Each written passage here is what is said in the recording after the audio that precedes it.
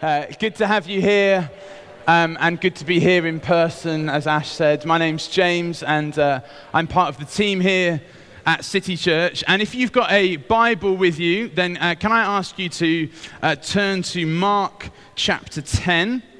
Mark chapter 10. If you don't have a Bible with you, don't worry. The words are going to appear on the screen, and we're going to read a section of the Bible together, and we're going to read three different scenes that we find in Mark chapter 10, and Jesus' interactions with different people, and then we're going to look at what was going on in those scenes and then what it means for us here in 21st century Bristol. And so we're going to pick up the story in verse 32. Verse 32 of chapter 10.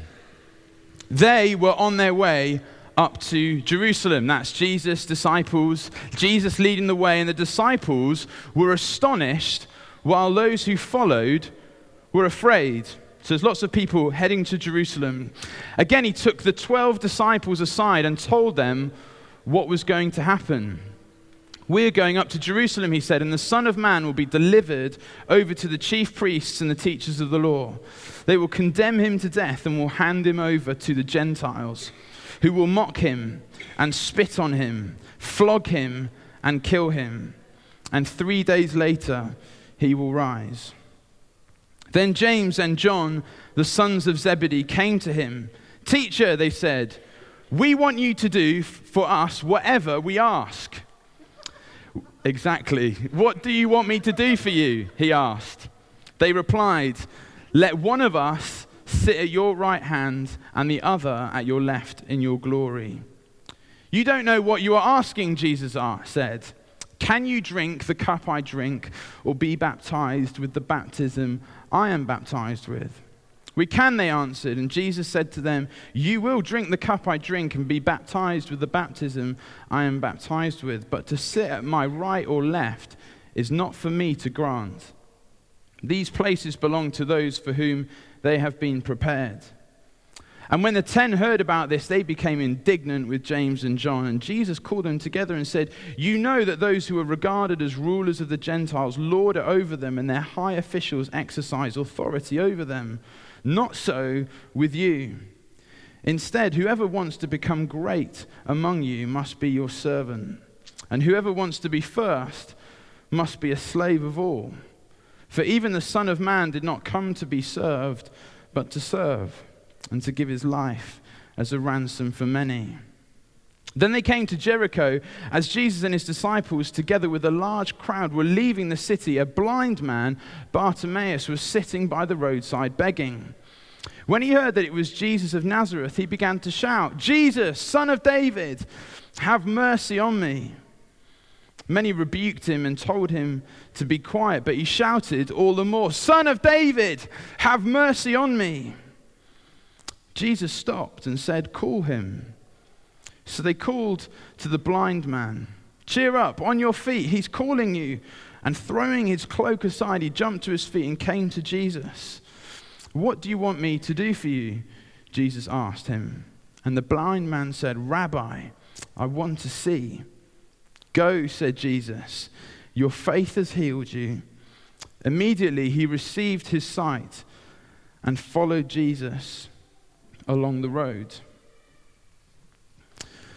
The theme for this morning is serving, and I've called this talk The Way of Jesus, and you're going to have an opportunity at the end to find out how you can play your part here at City Church. And if you're new or you've recently started coming, you don't need to wait around. The best way to get to know people is to serve, is to get to know people, it's to join community and play your part together.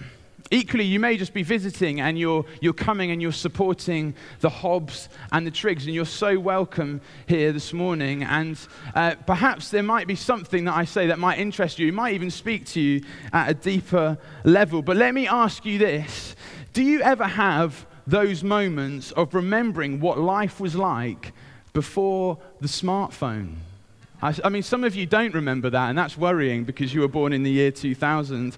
But there was a life before the smartphone, and I know we have fiber optic broadband and 4G, and so everything is very quick to access. But I don't know if it's because I've turned 30 this year, and so I'm getting more nostalgic about things. And so as you get older, you start to remember that there was a life before technology, or a life before the smartphone. And one of those areas that I particularly appreciate, one of the apps on my phone that I particularly appreciate, is Google Maps. Man, what would I do without Google Maps on my phone? It's probably the most used app, and I just follow where it tells me, and it generally gets me where I need to be. Sometimes it does say I need to go on 3 different motorways to get to the other side of Bristol, but on the whole, it's very helpful. Recently I had one of those situations where there was no phone signal, there was no 4G, there was no GPS, and yes, I was in Wales. And we were on holiday in the north of Wales, in Anglesey, and I decided I'd taken my road bike and I was going to go for a ride. And I thought I would just take my phone. I'd planned the route out, but I thought I'd just take my phone in my back pocket just to make sure that if I did get lost, I'd find my way back. And I did well, actually. At first hour or so, was doing pretty well. Managed to remember the right turns, looking at the landmarks, general sense of where I needed to get back to. And then there was this moment where I realized I am actually completely lost. I have no idea where I am right now. I thought I was doing well, and I was completely lost. And so I thought, thank goodness for that. I've brought my phone. What a legend. So I get it out, and I look at Google Maps to find out where I am, and there is no 4G, there is no GPS, there is no signal. I'm in a black hole in Wales, and I don't really know where I am. And at that moment, I realized what I needed to do. I needed to ask someone for directions. It's this thing that we used to do before smartphones that was very familiar to us, but now we don't really do it. And so I thought, right, I can see there's a village in the distance. I'm going to go to the village, and I'm going to find someone to generally try and point me in the right direction. And you can guarantee that the one person you ask for directions has never left the village. They have no idea where you need to go. And so he's thinking, I'm not going to try and do a Welsh accent, but, you might need to go over that way, or I think you need to head back to the sea. And I was like, that is definitely not the right way to go. And so you have this awkward standoff, don't you, where you receive the directions, you know they're wrong, and what do you do in that moment? Do you kind of be polite to the person and go, okay, I'll go back to the sea, or do you just pedal hard and ignore the shouting? Well, I pedaled hard. I managed to find my way back onto the route and got myself home. Knowing the right way is helpful. Knowing the right way, knowing the direction is really helpful. Knowing some key markers to show you where you are. Have you gone too far? Keeping the landmarks to try and work out where on the island where I was, whereabouts you are. And this morning we're going to spend some time thinking about the way of Jesus. When it comes to Jesus, knowing the way, in fact, knowing his way is so important when it comes to being a disciple, following Jesus. And so this morning we're going to spend a few minutes looking at these 3 scenes in Mark chapter 10. And we see that Mark, the big idea in this gospel account of Mark, is the way. He uses the word way so many times. And so he's trying to grab our attention. There is a way, there is a direction that you can live, you can go, that helps you to follow Jesus. And so my prayer is that as we look at this way, the way of Jesus, that it would change the way we live for God and change the way we live for each other. So let's start with scene 1. So Jesus and his disciples, and the tag-alongs that were joining him, that were following him, they're on their way to Jerusalem. They're on their way. Very deliberate words by Mark. Not on the road, but they're on the way. There's something of following Jesus that Mark is trying to get to us. Even in the very practical thing of walking, there is a way. And they were on their way up to Jerusalem with Jesus leading the way, and the disciples were astonished. In fact, the followers were afraid. And you have to ask, what was so astonishing about this. I mean, Jesus did a lot of walking. There was a lot of walking going on in that time. This wasn't abnormal, following Jesus around, but they were astonished, and some of them were even afraid. What was so crazy about Jesus walking? And the astonishing and perhaps scary thing about Jesus leading the way in this instance was that he was walking to Jerusalem. It was the destination that was so astonishing. You see, Jerusalem had become so dangerous for Jesus. He had ruffled the feathers of the authorities there, of the religious leaders. They didn't like him. In fact, they were out for his blood. And it had forced him to leave Jerusalem. And the Romans were very fearful of a revolution happening. And they had made out Jesus to be the head of this revolution. And so they needed to bring him down, even if it meant killing him. And yet here we see in scene 1 that Jesus is leading the way. It's not that he's having to be persuaded to go. He is at the front, leading the way. You can just imagine him striding ahead, not really bothered about what else is going on behind him. He just needs to know. He needs to get to Jerusalem. He had this steely determination that must have been quite frightening. The disciples and those who followed knew that this was dangerous. And yet there he is leading the way. And you know when someone is so focused on something that you don't dare interrupt them in case they, rip your arm off or whatever. There's that kind of tension going on. Does Jesus know what he's doing? It's so dangerous to go back. Why is he so intent on getting to Jerusalem? Does he know what is waiting for him? And no doubt, knowing the fear and astonishment of those who are following him, Jesus takes them all to one side and says, and explains what is going to happen to him, which I don't know that would have helped. It's like, yeah, we know that's exactly the reason why we're afraid, because Jesus went on to explain what would happen to him, that he would be killed, he would be tortured, but that on the third day he would rise from the dead. It's what we've been singing about this morning. His purpose was to defeat sin and death forever. But to do that, he had to sacrifice himself in humble surrender, to be put to death on the cross, to take the punishment of sin on himself. In another part of the Bible, it says that Jesus set his face to Jerusalem. The way of Jesus was taking him into life-threatening danger. But rather than fleeing, Jesus, both with determination and boldness, but also with service and surrender, gave himself up for humanity. He demonstrated, probably in the most extreme way possible, what it looks like to serve, to lay your life down for others. And so he's striding towards Jerusalem, knowing what was going to face him, but sacrificing himself. So on one level, the disciples and those who are following are afraid for Jesus and what's going to happen to him. But on another level, people are people, and they're also worried for themselves, aren't they? They're afraid for their own lives. I'm sure when they realized that they were going back, that they would realize that they had some kind of association with Jesus. What would it mean for us? If they're worried about a revolution, we're going to get criminalized too. We're going to receive punishment too. And the question that they had to ask themselves was, were they also prepared to follow in the footsteps of Jesus, to potentially lay their lives down for him, for what they had come to believe? And they had a very real decision to make. Were they going to follow Jesus, knowing that it could lead to sacrifice, service, and surrender, or go their own way? And the same question can be asked of us. What way are you going? Who are you serving?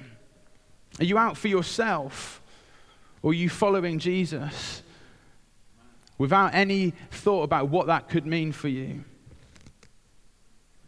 And the way of Jesus is not meant to be safe. It's quite safe in here. But it doesn't mean that God always presents us with the easy options. It can often strike fear in us, can't it? Trying to work out the right way. We can be fearful, or it can challenge our social structures of convenience and safety that we kind of build around us. But Jesus strode towards sacrifice and service for the benefit of others. And ultimately, that led to his life being laid down for those that would believe in him. You see, the Bible says that to go your own way ultimately leads to death without any hope or future. And Jesus is challenging the group that are following him. He's challenging them about, do you really want to follow me? But he's also speaking to us now. He's also speaking to us now. Which way are you going to go? Are you going to take the way of the servant, or are you going to go your own way? And like I said, the way of Jesus is a big theme in Mark, but the other major theme in this book is the suffering servant. And he comes at it time and time again, that Jesus, whilst being king and Lord over everything, is also a suffering servant of sacrifice and surrender. And he models that and he demonstrates that like no other human has ever done before. Henry Nouwen said this. He said, the way of the Christian leader is not the way of upward mobility in which our world has invested so much, but the way of downward mobility ending on the cross. Jesus' vision for maturity, his vision for your life is not about convenience. It's not about what you can get out of life, but rather it is laying your life down for his glory and for the benefit of others. Jesus, for his own glory, strode out towards Jerusalem to his own death, so that those who would put their faith in him, who would trust him, would have life. And he gave himself up for you and for me. And if that is not motivation enough for us as a community to want to serve him, then I'm not sure what else there is, to be honest. And yet, the disciples in scene 2, when we zoom in on the conversation in scene 2, in verse 35, James and John, they missed the point completely. They missed the point completely. They come up with quite a brash statement, don't they? They come up to Jesus and they say, we want you to do whatever we ask. It's just not good advice, isn't it? And yet that's what they come to. And Jesus, very humbly, says, what can I do for you? Isn't that amazing? Just firstly, amazing servanthood. What can I do for you? In his head, he's thinking, bonkers. What on earth? I've just explained that I'm going to Jerusalem to die, and you want me to do something for you. But he goes with it, and then he says, you don't know what you are asking, when they ask if they can sit at his right hand and his left hand. You know, James and John in this conversation have gone completely the wrong way. They are entirely lost. In all they have seen, they've heard the healings, the teaching, the feeding of the 5,000, the deliverances, everything, the walking on water. Their request of Jesus is that they want to sit on each side of him in his glory. What did James and John really want? They wanted honor and power and fame. And it's funny because in some sense, they've kind of understood something about who Jesus is, because they recognize him as this king with power and with glory. And yet, in a much more serious way, they've actually misunderstood the whole thing. It's kind of one of those things where they want the spotlight, they want the fame, and they want the power. It's like fame by association. And it's all motivated by selfishness. They want a piece of it for their own ends. And I probably don't need to convince you that The society that we live in is full of selfishness and greed and power hungry. And every time we turn on our news feeds and on the telly, politicians fighting over power. And it's really just a battle of egos and one-upmanship and the battle for power and authority. I probably don't need to convince you of that, but perhaps what I do need to convince you of is that same selfishness and greed actually lives in each one of us too. It might not express itself in the same kind of ways, but deep in our hearts, there is something in us that wants the spotlight. If you haven't listened to Ash's talk last week, I recommend you do. And he talks about some of that.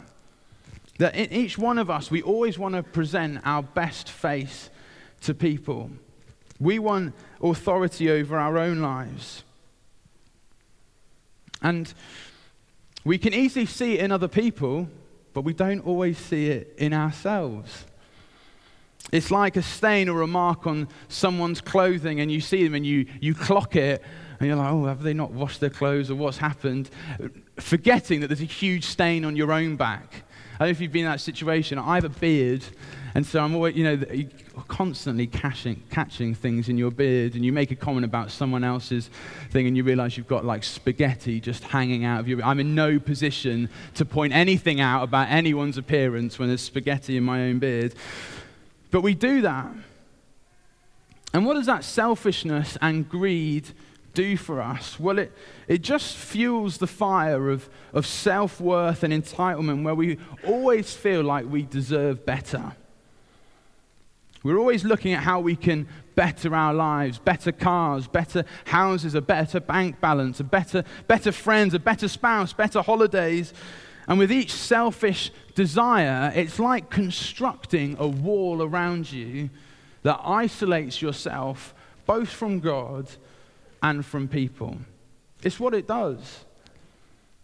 Every selfish thought, every attempt to better your own life in some material way, any expression of greed and selfishness is like constructing a wall around you where eventually you won't be able to see God and you won't be able to see other people because you're living for yourself. And you're cut off. And so the way to avoid those walls from surrounding us, the way to avoid being consumed by greed and selfishness and entitlement, is what Jesus goes on to say in verses 42 to 45. He explains something to the disciples. He explains something to James and John in this instance. And he says this: instead, whoever wants to become great among you must be your servant. And whoever wants to be first must be slave of all. Here Jesus is saying, if you want to take a sledgehammer to the walls that you are building around you, if you want to pick up a whopping great big sledgehammer and destroy greed and selfishness and entitlement and this deserving attitude, the way to do that is to serve. It's to serve other people. It's to get into a position where you are wanting the best for someone else rather than yourself. In fact, such is the importance of this that Jesus says of himself, even the Son of Man did not come to be served, but to serve. Even the King of Glory came to serve and not be served, and to give his life as a ransom for many. There's another writer in the New Testament called Paul, and he wrote this of Jesus. He said, he made himself nothing by taking the very nature of a servant. Jesus emptied himself. That is true greatness. The way of Jesus is one of sacrifice, and it's one of service. It's not upward mobility like Henry Newman was saying, but it's downward mobility ending on the cross. It's looking to serve people. That is the way of Jesus. And James and John wanted status and power, but they were attempting to travel along the wrong route. But they just couldn't see it, which leads to scene 3. And there's this interaction then as they leave where they are, and they're heading towards Jericho. They're in Jericho, and they're leaving the city. And a blind man was sitting by the road begging, and he shouts, "Jesus, Son of David, have mercy on me." And people around are rebuking him, telling him to be quiet, but he shouts even louder, "Son of David, have mercy on me." And Jesus, hearing him, calls Bartimaeus over and asks exactly the same question as he did to James and John, which is why we know that these stories are to be read together. Mark's trying to grab us here. He asks them the same question. He says, "What do you want me to do for you, Bartimaeus?" And Bartimaeus' response and his whole demeanor is amazing, because the first thing he shouts for is mercy. Not glory, not fame, not status, not authority. He cries out for mercy. In fact, even the title that Bartimaeus uses, Son of David, is such a loaded title.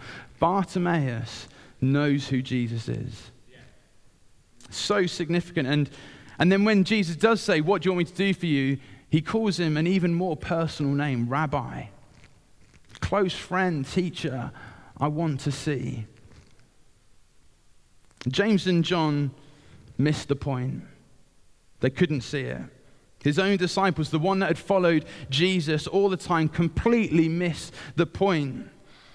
They don't see Jesus for who he is. And here is Bartimaeus, physically blind, but spiritually he can see everything. He knows who Jesus is.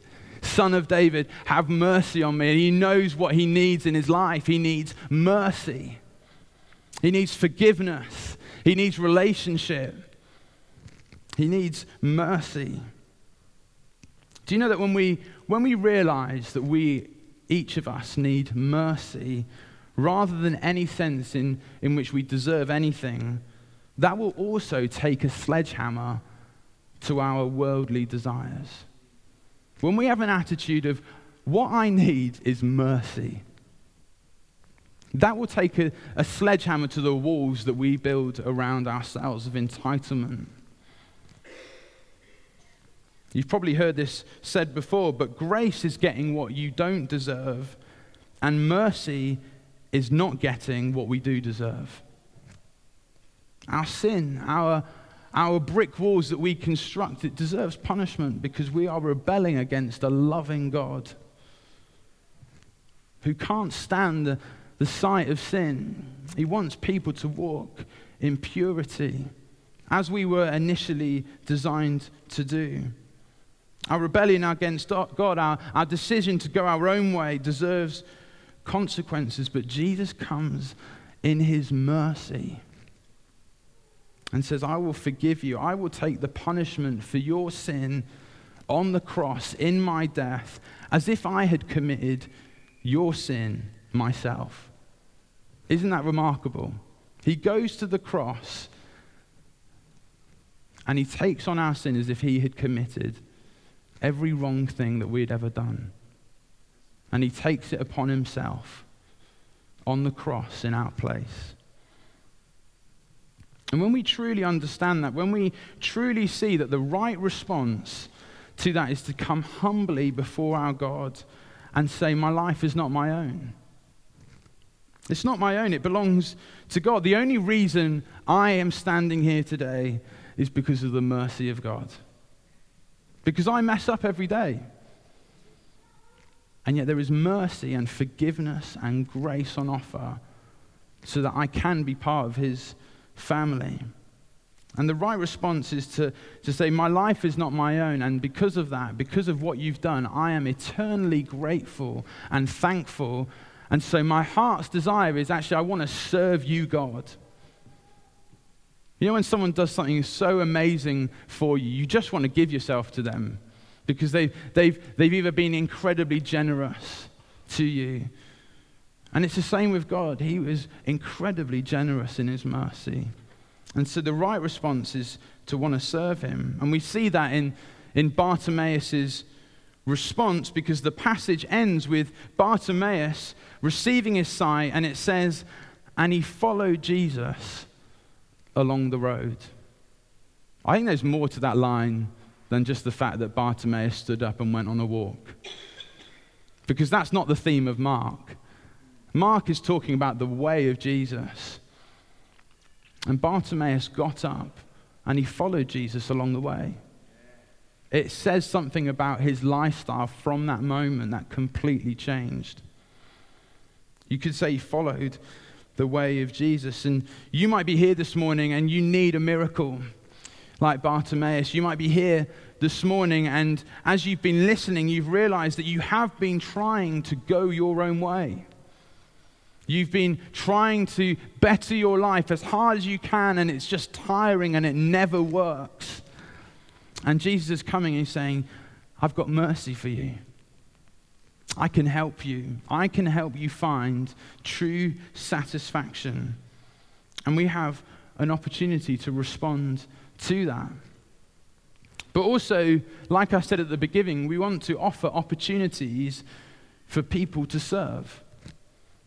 We want to give people an opportunity first to serve God, but also to serve each other. Every Sunday, we have teams of people who give themselves for you guys, for your children, so that this happens right across the city. We have people turning up early to rehearse, to put chairs out. People who've been planning for months for material for our children to go out for their kids' work, planning all summer for last Sunday at the start of term. Refreshments. We have things going on in the week. And all these people are doing that because they want to serve God and serve us. And it's amazing. And there's an opportunity for you to play your part in this church too. Whether you're new or whether you've been here for a long time, can I encourage you to serve on a Sunday? It's like taking up the sledgehammer and battering down any sense of pride and entitlement in your life. It's the best thing that you can do, and there's some tables at the back. Ash is going to explain it later, but you can do that today. Let me just finish with this story before we close. Earlier on, I quoted Henry Nouwen, and he was a Dutch Catholic priest. If you haven't read his book, In the Name of Jesus, go and get it. It's 70 pages. You'll read it in an hour. I'm a slow reader, and I read it in an hour. It's brilliant. And Henry Nouwen, he ended up teaching at Harvard University. He taught theology in Harvard University. But sensing that he needed to rediscover something of what it meant to serve people in the most basic way, he decided he was going to leave that career, and he moved to France, and there's an institute called L'Arche, which is led by John Vanier. And it's a community of people who have complex needs. And Henry Nouwen, he sacked it all off. He moved to France to join this community of people to help serve people there. And during that time, Nouwen would still receive invitations to speak at different events. On one such trip, it was agreed that a man that he'd been working quite closely with, one of the people part of the community called Bill, it was agreed that Bill would get to travel with Henry to Washington, D.C. And Bill was seriously excited, never been to that part of the world. He gets to go with Henry to speak at this conference. And Bill's incredibly excited, and it's a wonderful opportunity. And Bill's understanding of the invitation is that he is going to come and deliver a talk in front of all these leadership gurus and priests and ministers in Washington, D.C. And Bill's so excited, he would go up to Henry and go, "We're doing this together, aren't we, Henry?" And Henry would be like, politely, yes, Bill, I'm so excited that you can come along with me so that I can deliver this talk.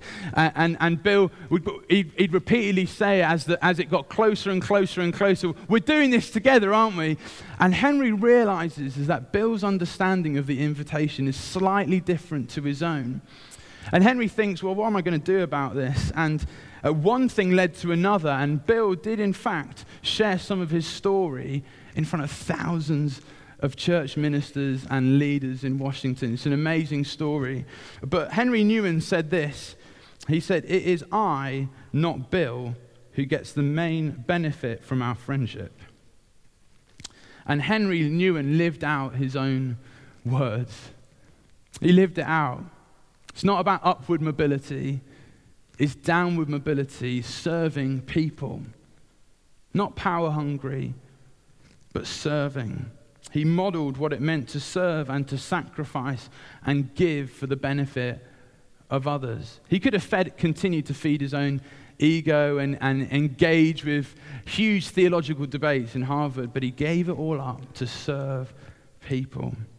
And I came to this church as a student, however many years ago now, 11 years ago, and began serving on the worship team not too long after. And it was the way that I got involved and made friends and ended up staying and serving people.